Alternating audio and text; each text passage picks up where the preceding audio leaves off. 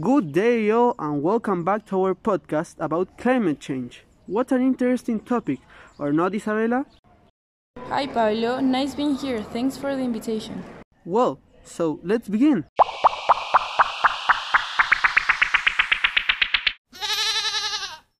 So we all know most days the news on climate can be tough. Carbon dioxide levels reaching new heights, glaciers are melting down even faster than we thought.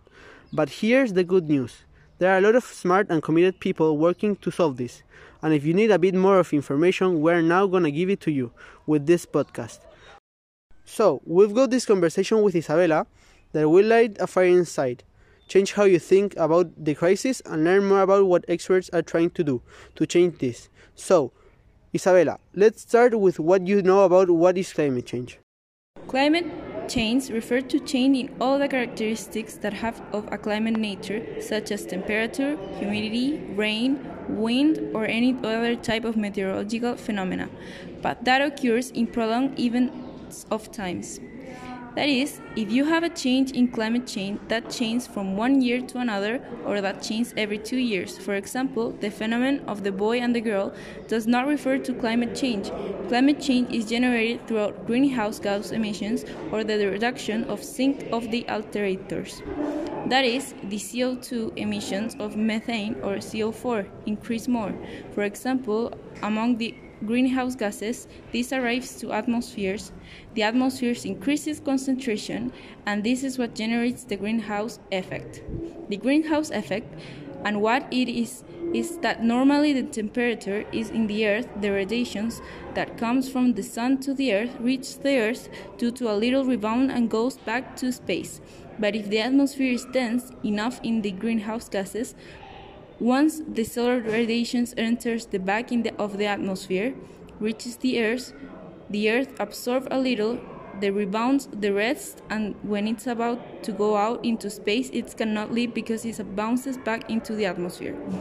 On the other hand, in that same question, the United Nations Framework Convention on Climate Change defined climate change as a change to the climate directly attributed to human activity that alters the composition of the world atmospheres and at the nature variability of the observed climate for comparable periods of time.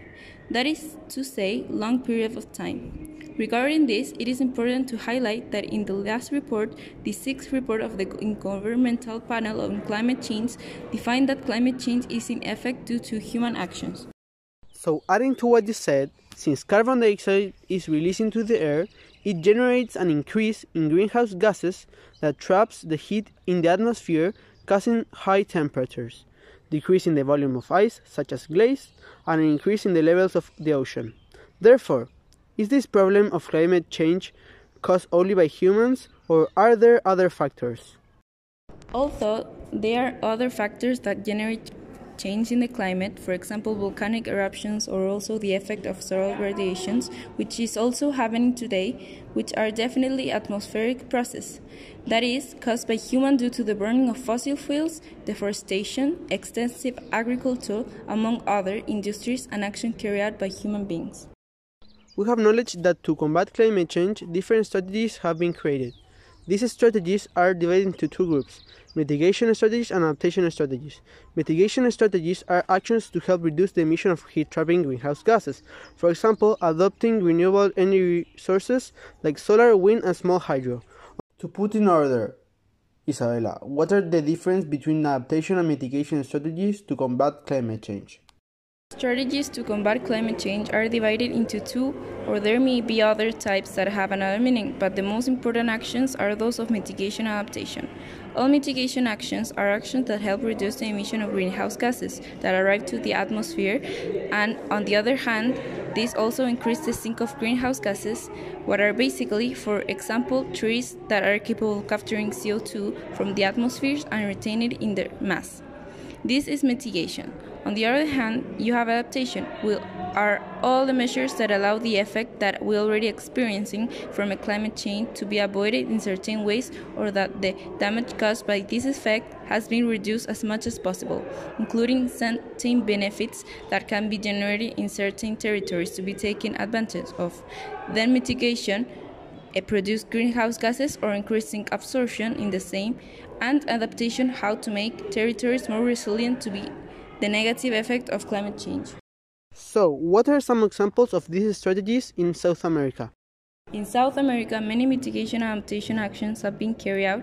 The most common in terms of mitigation are reducing the use of electrical energy source for electricity generations based on fossil fuels, that is, thermoelectric plants or natural gas, and changing those sources of electrical energy for non-conventional renewable energy source. How can it be photovoltaic panels or wind generators that works in the force of the wind? That in mitigation. Another form of mitigation is reforestation or caring for the forest, because forests allow the accumulation of CO2. Then, between the more forests you have, the more CO2 captures you can achieve. With regard to adaptations, there are several measures that can be carried out. For example, climate change causes an increase in sea levels, and that can also cause problems with swells or certain increase in the level of the beaches and the sea. They can be generated on some coasts stronger breakwaters to avoid these catastrophes.